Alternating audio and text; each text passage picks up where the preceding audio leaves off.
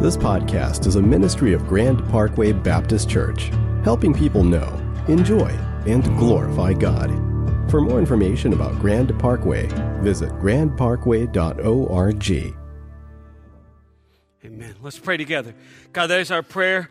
Make of us men and women of courage so we can face what lies before us. We don't want to be a people of complaining. We want to be a people of consequence. Lord, we don't want to just be rich in potential and really lean on accomplishment. And so when the hymn writer says, bring her bud the glorious flower, we don't even think about God in those majestic kind of ways anymore. And so we want to be provoked, God, in how we think about you and what you're doing in the world. And we want our lives to be aimed at and invested in that. And so, Holy Spirit, speak to us today. Provoke us towards godly thinking. I pray for us today what Peter said when he said in 2 Peter, this is now my second epistle to you, and I've written both of them to stimulate you to wholesome thinking. God, stimulate, provoke, fill us today, we ask in Jesus' name. And everyone said, amen. You can have a seat. If you got a Bible, I invite you to open it up to Exodus chapter 35.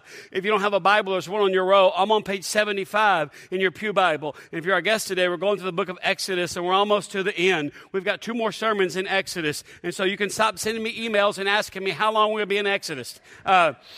You babies. Anyway, so I want to talk to you this morning about the power of everyone. The power of everyone. And here's what I want to do. I want to read a long section of Exodus. And so the good part of that is a lot of Bible reading means less time for Neil, and that's a good thing. Amen?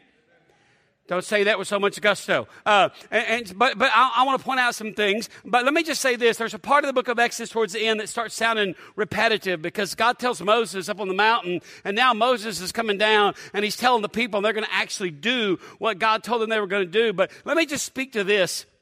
This is free. When there's repetition, this part of Exodus, it's really two things God does. God reminds them of 2 truths. Number one, I've not changed my mind about dwelling with you as my people because they committed horrible idolatry. They were unfaithful. They committed spiritual adultery. They were unfaithful to God a couple chapters ago, and God was not happy with them. But now he's kind of saying, hey, I've not changed my mind about you. I want to dwell with you. I want to be with you. And it really gets us ready for Jesus and the incarnation that's coming up at Advent. But the second thing is, God says, I've not changed my mind and I've not changed my mission. What does that mean? I still plan on using you. So when we read that today, what I want you to hear from this is despite what you may have done, God wants to live inside of you and he wants to use you for his glory. Let me say that again. It doesn't matter what you've done, and I'm not minimizing sin. Sin is horrible, but it doesn't change the fact that God still wants to live inside of you, okay? And he still wants to use you for his glory, all right? That's why there's repetition in the Bible. And so I want to start reading Exodus chapter 35, verse 4, as we think about the power of everyone. And the Bible says this, verse 4, Moses said to all the congregation of the people of Israel, this is the thing that the Lord has commanded. Take from among you a contribution to the Lord. Whoever is of a generous heart, let him bring the Lord's contribution, gold and silver and bronze, blue and purple and scarlet yarns and fine twined linen, goat's hair, tanned rams, skins and goat skins, acacia wood, oil for the light, spices for the anointing oil and for the fragrant incense, and onyx stones and stones for setting, for the ephod and for the breastpiece.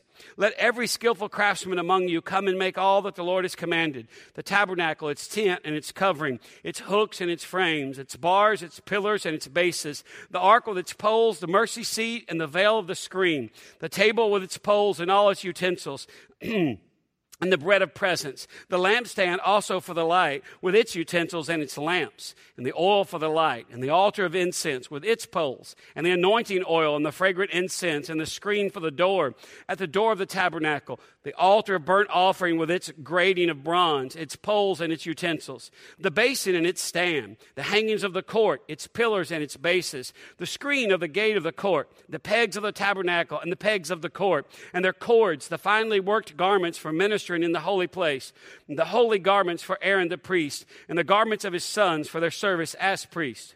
And then all the congregation of the people of Israel departed from the presence of Moses, and they came, everyone whose heart stirred him, and everyone whose spirit moved him. And they brought the Lord's contribution to be used for the tent of meeting and for all its service and for the holy garments. And so they came, both men and women, all who were of a willing heart.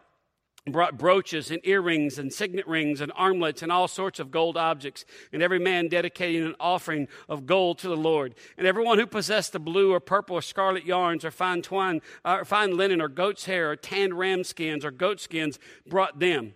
Everyone who could make a contribution of silver or bronze brought it as the Lord's contribution. Everyone who possessed acacia wood of any use in the work brought it. And every skillful woman spun with her hands, and they all brought what they had spun in blue and purple and scarlet yarns and fine twined linen. And all the women whose hearts stirred them to use their skill spun the goat's hair. And all the leaders brought onyx stones and stones to be set for the ephod and for the breastpiece, and spices and oil for the light, and for the anointing oil and for the fragrant incense. And all the men and women, the people of Israel, whose heart moved them to bring anything for the work that the Lord had commanded by Moses to be done, brought it as a freewill offering to the Lord. And then Moses said to the people of Israel, "See, the Lord has called by name Bezalel, the son of Uri, the son of Hur, of the tribe of Judah, and he has filled him with the Spirit of God, with skill, with intelligence, with knowledge, and with all craftsmanship, to devise artistic designs, to work in gold and silver and bronze, in cutting stones for setting and in carving wood, for work in every skilled craft." And he has inspired him to teach, both him and Aholiab, the son of Ahisamach, of the tribe of Dan. And he has filled them with skill to do every sort of work done by an engraver or by a designer or by an embroiderer in blue and purple and scarlet yarns and fine twined linen, or by a weaver, by any sort of workman or skilled designer.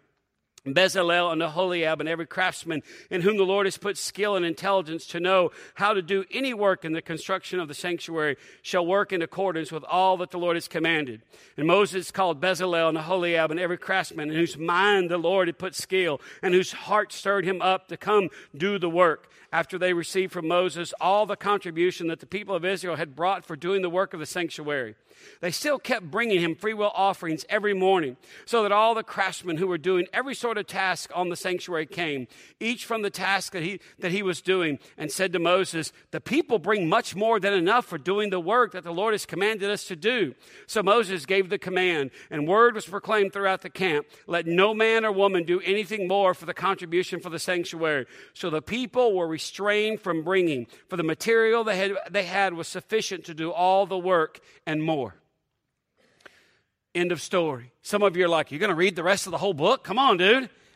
I wanted you to get the flow of the narrative and kind of the big picture of what is happening here. And I wanted you to get a sense of the every-oneness of when I say the power of everyone. You got skilled artisans and craftsmen. You got men. You got women. You got leaders. You got people that got a lot of stuff. You got people that got like a goat skin, and that's basically it. But this is what we mean when we talk about the power of everyone. Let me make some observations from the text today. Number one is simply this, is that giving comes from the heart. Giving comes from the heart. He says it first of all in verse 5, and he repeats it all the way through, of anyone who is of a willing heart, Exodus 35, verse 5, right off the top, he says, "Take from among you a contribution to the Lord. Whoever is of a generous heart, let him bring the Lord's contribution." And then he lists off the different sorts of gold, silver, and bronze. It just kind of goes on from there. What do you mean when you say giving comes from the heart? It's always been that way. That's why if you're new to our church, we don't believe in guilt and manipulation and pressure, and we don't tell sad stories and kind of go, "Don't you want to help? Come on." But here's why. And I had lunch with a guy a while back, and he said, he's new to our church. He said, "Now, I kind of noticed y'all don't like put a big emphasis on the offering.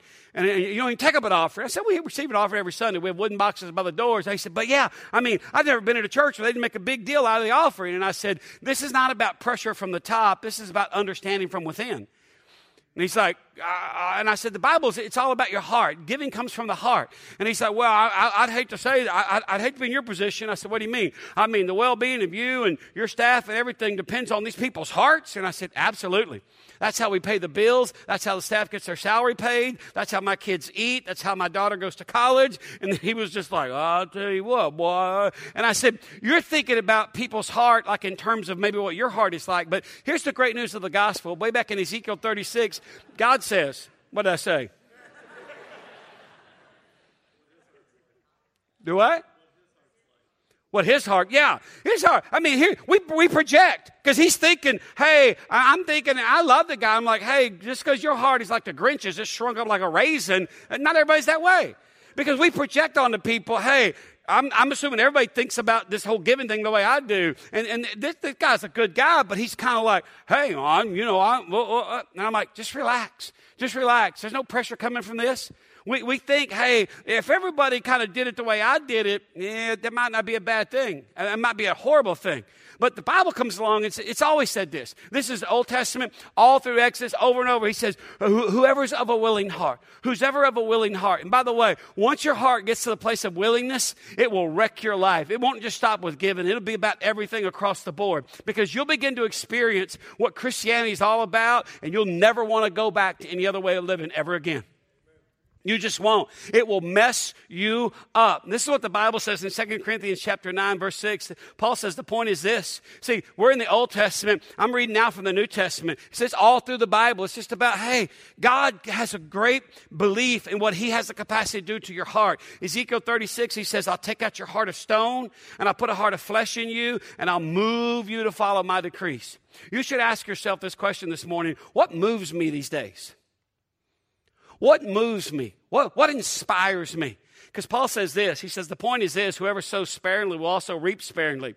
Whoever sows bountifully will also reap bountifully. Each one must give as he's decided in his heart, not reluctantly or under compulsion, for God loves a cheerful giver. Yeah, it's just, it's all through the Bible. Giving comes from the heart. And God has a great confidence in his capacity to change a person's heart because in your heart, that's the birthplace of gratitude. When you understand the gospel and gratitude is a response to grace and it begins to permeate every part of your life. Second thing the Bible tells us this morning is that, hey, be skilled at something. Be skilled at something. Look at verse 10 in chapter 35. Look at verse 8. He says, let every skilled craftsman among you come and make all that the Lord has commanded, : double space. And then he begins to list off all this stuff. He says, hey, let every skilled craftsman come among you and come and make all that the Lord has commanded, the tabernacle, its tent, its covering. And he lists off. By the way, in case you're wondering, there's 49 things listed there. Why? Because you required skilled people. It's skilled people. You can be skilled at something. We've lost this in America because we don't focus on making things as much as we focus on making money.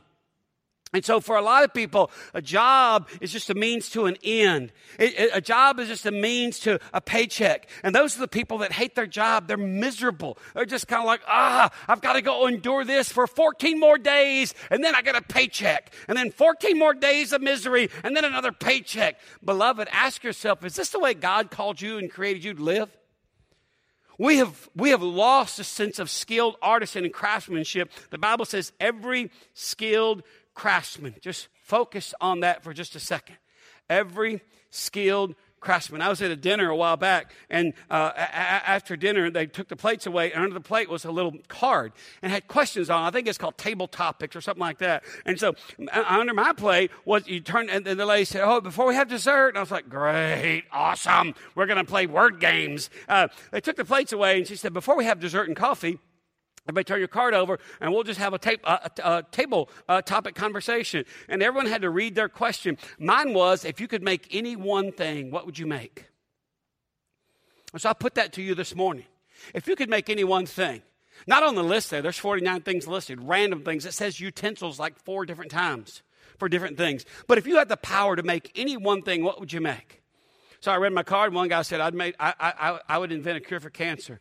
He lost his grandmother and his mother both to cancer. And then it got all kind of somber and stuff, and people were kind of like, okay. And then we surround the table, everyone asked, and everybody got to answer the questions. And so the Bible says to us this morning, hey, be skilled at something. Don't just get a job.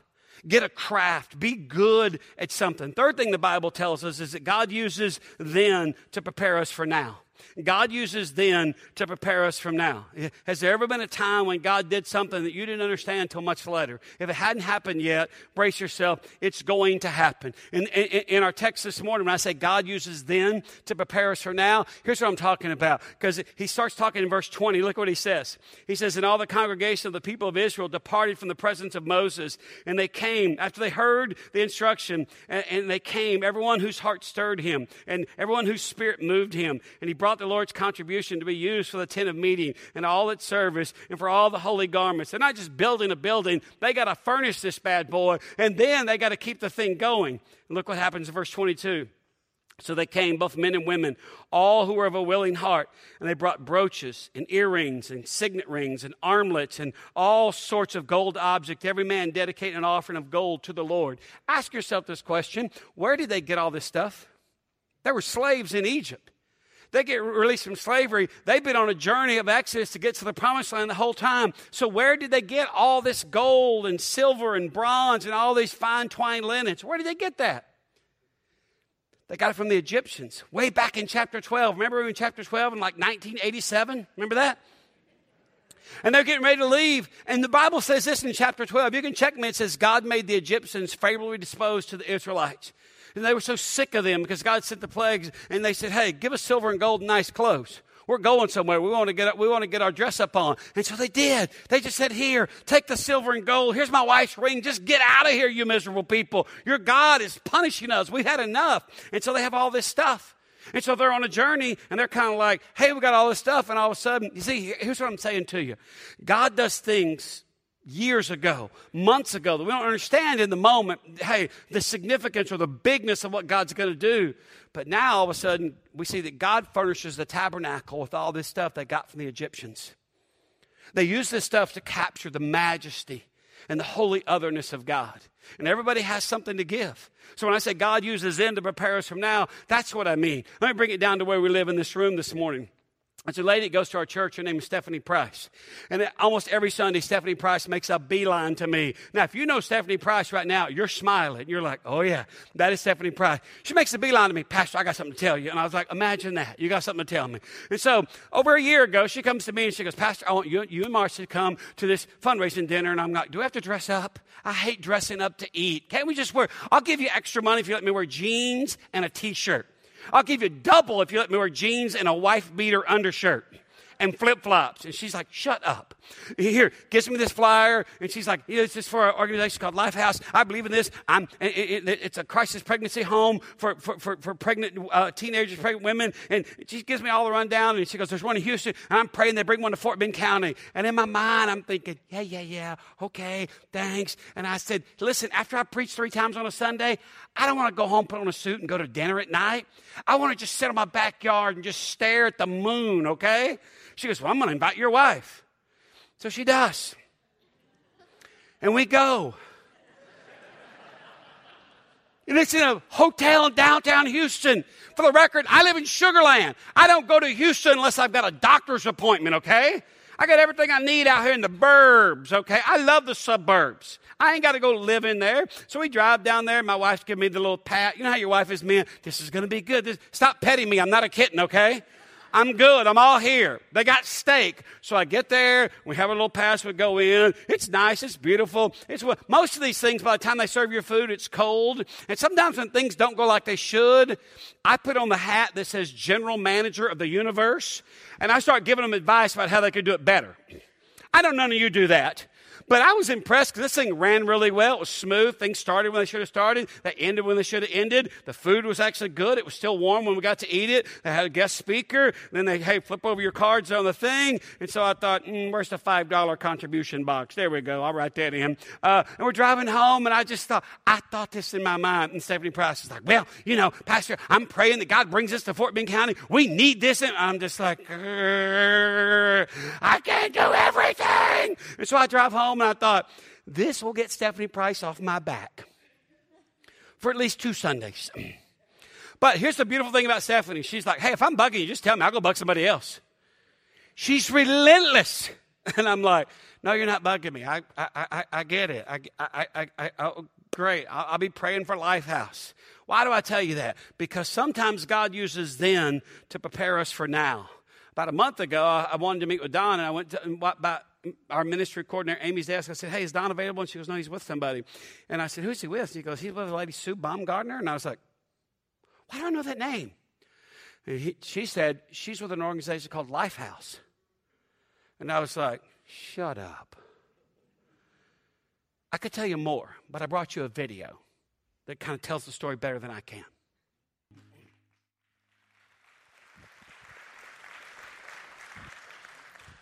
Now, you may be wondering, what's that got to do with the point that God uses then to prepare us for now? Because what God set in motion through my crazy friend Stephanie has come to fruition. Lifehouse now has a home here in Richmond. And they have furniture and stuff, and now they've got my wife involved and the women's ministry involved, and my wife's like, oh, well, you don't have sheets and dishes and stuff. Why don't you go register somewhere, and we'll give our people the opportunity to do that. And so you'll be hearing more about that, because we want to help. They have a home. We want to help them make it a place of blessing. And so this is one of our new missional relationships with Lifehouse. As a matter of fact, the director, Sue Baumgartner, is in our service. She's right over here. Sue, would you stand up? So it'll be available after the service if you have any questions about Lifehouse and what they do. But the home, like I said, they have 2 homes in Houston, I believe. Is it 2 you have in Houston? 2 houses, and 1 they just recently acquired here in Richmond. And so we want to be a part. We want to partner with people like this. And God set all this into motion over a year ago when a lady came up to me and go, Pastor, I want you and your wife to come to this fundraising dinner. And I was like, I don't have any money. What do you mean? I'll come there, eat the food. I go, okay, great. Well, I want you to come. I want you to hear about this great ministry. And so now this great ministry is not just a great ministry. It's a great ministry here in our city, and it's one of our new mission relationships. Why? Because God uses then to prepare us for now. So whatever's going on around you right now, don't evaluate it and trash it and throw it away. Just ask the Holy Spirit, hey, how might you use this in the future? You got a few more minutes in you so I can finish the sermon, or you want to go home now? Let's vote. I'm just kidding. You said keep going, right? All right, I'm for you, young lady. Here's the 4th thing I want to say, and I'm glad you said that. How old are you right here in the front row, young lady? 11. You know what? I was 11 once, about 10 years ago, my wife says. Anyway, here's the 4th thing. You write this down, okay? God uses women to accomplish his purposes. God uses women. I just point this out. Look at verse 25. It says that every skillful woman spun with their hands, and they brought all they'd spun in purple, blue and purple and scarlet yarns and fine twined linen. Verse 26, all the women whose hearts stirred them to use their skill.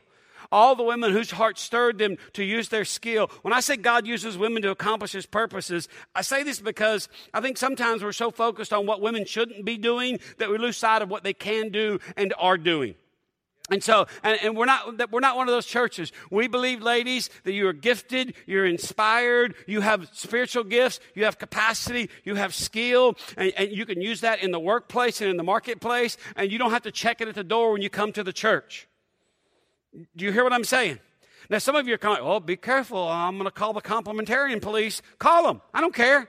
I'm just telling you that God uses, here's what I don't want you to do. So if you're 11 or you're 21 or whatever, because here's what girls do. I believe this so much. I raised both my daughters telling them this, okay? And my one that's off at college, she's experienced it now. I told him, hey, when you meet a guy, here's the mistake that girls make. And our culture teaches girls this. Hey, when you see a guy and you like him and he likes you, then you make him the center of your world and you just do whatever you got to do to stay in that relationship. Well, what happens is that girl stops developing into the woman God's called her to be. If the relationship ends, she is lost. And so her insecurity says to her, get in another relationship. So she gets in another relationship and does the same thing with a different man. And so she goes into adulthood as a woman who's underdeveloped and doesn't believe I'm skilled, I'm gifted, I'm called, okay? God's going to use me. She thinks I got to be in this relationship with this man. So I preach that to my daughters all the time. My oldest goes off to college. She meets this guy, and he's like, hey. And I said, here's the deal, Madison. Just because someone likes you, you ain't got to like them back. You be tactful. You be a graceful person. That's who you are. But don't tolerate this nonsense. Some guy like just asking you to coffee every other day, and all of a sudden you're in a relationship with him. And so she said, yeah, I had to tell this guy, you know what, I'm not interested in a dating relationship. I just want to enjoy college for like a year. And he said to her back, well, yeah, I don't need to spend time with you because I start feeling something. Besides, you're kind of aggressive and kind of bossy. Whew, I started losing my peripheral vision. She said, what do you mean? He said, well, when we were working out the other day, you were just like speaking up and everything. You just speak your mind. And I'm like, yeah. And I said, well, I was talking to her on the phone. And I said, well, how's school? And she was telling me, she goes, yeah, I had this weird experience. And I was like, what's his first and last name? I've been making a visit to Waco over here and putting a beat down on some fool. Here's the deal. You're 11, right? Look at me. Don't ever just think, I got to just be whoever this guy wants me to be, whoever this boy wants me to stay in this relationship. Because the only person you're created to think that way about is God. Boys are not God. Some of them think they are, but they're not. That's free. Because here's the thing. When you go to bed, my 11-year-old friend, here's the thing you tell yourself. You know what? God uses women to accomplish his purposes. The fifth thing the Bible tells us is that giving is proportional. Verse 27 says, and the leaders brought onyx stones and stones to be set for the ephod and for the breastpiece. And it goes on to talk about spices and oils. I don't want to spend a lot of time on this, but when we talk about the leaders, it's not talking about Moses and Aaron. These were people that had more money than others, and so they could give in proportion to what they had. And so that's why I say giving is proportional. It's not like, hey, if people have a lot of money and give a lot of money, they're better or more special, or God loves them more. No, he doesn't. God blessed those people in the first place, and they're just being good stewards of what God's blessed them with. Sixth thing the text tells us is this: God uses artisans and artists. God uses artisans and artists. You say, well, I don't know what you mean. Look at verse 30. You still with me? It says, then Moses said to the people of Israel, see, the Lord is called by name Bezalel, the son of Uri, the son of Hur, the tribe of Judah, and he's filled him with the Spirit of God. Down in verse 34, it says, and he has inspired him to teach. Now hear that again. When I say God uses artisans and artists, preachers aren't the only people that God uses. Please do not limit God to such a shallow, pathetic gene pool as preachers. Don't, in your prayers and in your thinking, don't just think preachers are the hope of the world. Because if they are, we're in deep weeds, beloved. No, God uses artisans and artists. The three things I pointed out, God says about this guy Bezalel. He says he's called him. He's filled him with the Spirit of God. By the way, this is the first person in the Bible that was filled with the Spirit. And it wasn't a preacher. It's a guy. Bezalel's his name. Bezalel was a craftsman. He knew how to build stuff and make stuff. He knew how to work with wood and metal. And God called him and he filled him with his Spirit of God and he inspired him. Ask yourself this question. If these three things were true of you, how would it change the way you work tomorrow?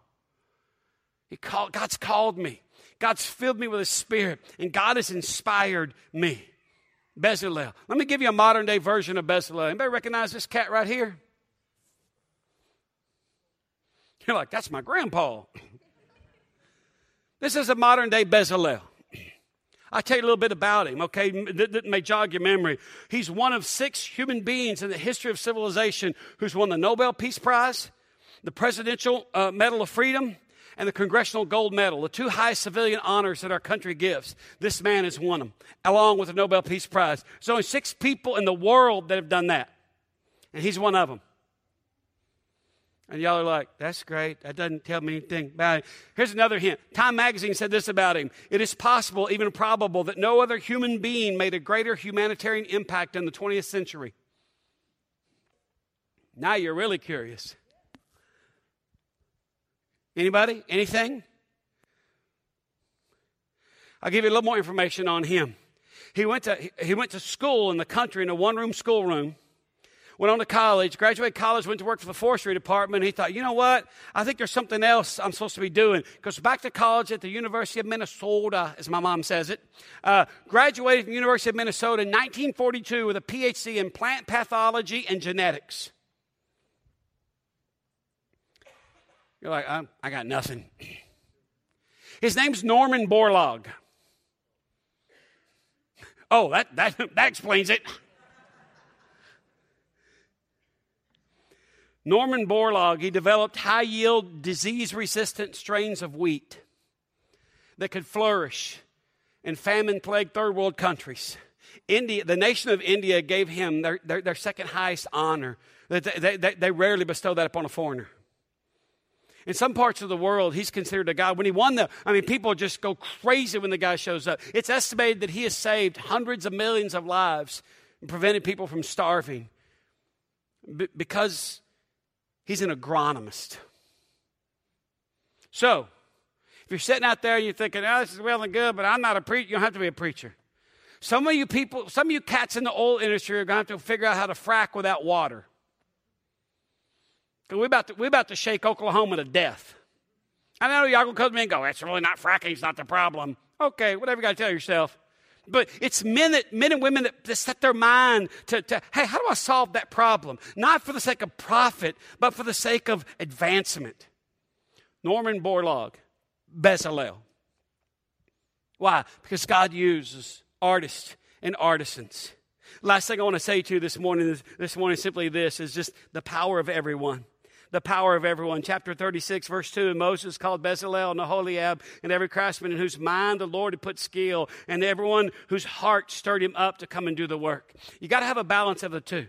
Their mind, there's mind people and there's heart people. You got to ask yourself today, am I more of a head person or a heart person? There's people in our church that are head people. I'm more of a heart person. I try to be a head person, but I'm more of a heart person. Like when we had our hilarious Sunday offering, there's a man in our church that said, hey, I'd like to put together some models of giving that run along the lines of if we paid another $1 million down, or if we paid nothing, if we looked at building a sanctuary, or we paid $1 million down, or if we waited to pay the whole thing off, I'll run some models for you. And I was like, great. I had no idea what he's talking about. I was like, awesome. Can I get a corn dog and some tater tots with that? And so, sure enough, he comes back, sends it to me, and I was just like, all right, yeah, that looks official. And so I take it to my head friend, who's like a financial guru genius, and I said, can you look at that and explain that to me in like layman's terms? And he's like, oh, this is brilliant. This is great. Who did this? I said, it's a guy in our church. He's like you, like smart. Just tell me in layman's terms what to me. He goes, can I take this and noodle around with it? I may want to add something to it. I said, that'd be great. How about y'all get together and have a nerd coffee, okay? And he's like, awesome. And he says, because he's a smart aleck, he said, you know what you call a nerd after he graduates college, don't you? And I said, no, you boss. It takes both. It takes both. It is the sheer mercy of God that God didn't make everybody like you. That's an amen from the kid. So when I say the power of everyone, what do you mean? Here's what it comes down to. I don't know if you know it or not, but the Chicago Cubs won the World Series this past week. Yes. Unless you've been living in a cave. I stayed up for Game 7, watched the whole thing, 18-minute rain delay. They tie the game up in the 8th. Are you kidding me? Throw it anywhere but down and inside. That's the only way you can turn on the pitch. Throws it down inside, home run. I was like, somebody's going to kill a goat when this is over. This is not good. But the Cubbies come back. They have an inspiring speech. They come back and they win. Everyone's going crazy. They're going ski goggles and they're spraying champagne everywhere. And everybody went to bed. I stayed up because I'm a nerd and I'm just watching. And all of a sudden they get the general manager, Theo Epstein. He's the vice president of baseball operations. And they interviewed him because he's the guy that turned around the Boston Red Sox. And so the Cubs hired him to come turn them around, to build from the farm system on up. And they stuck a microphone and they said, how does this feel?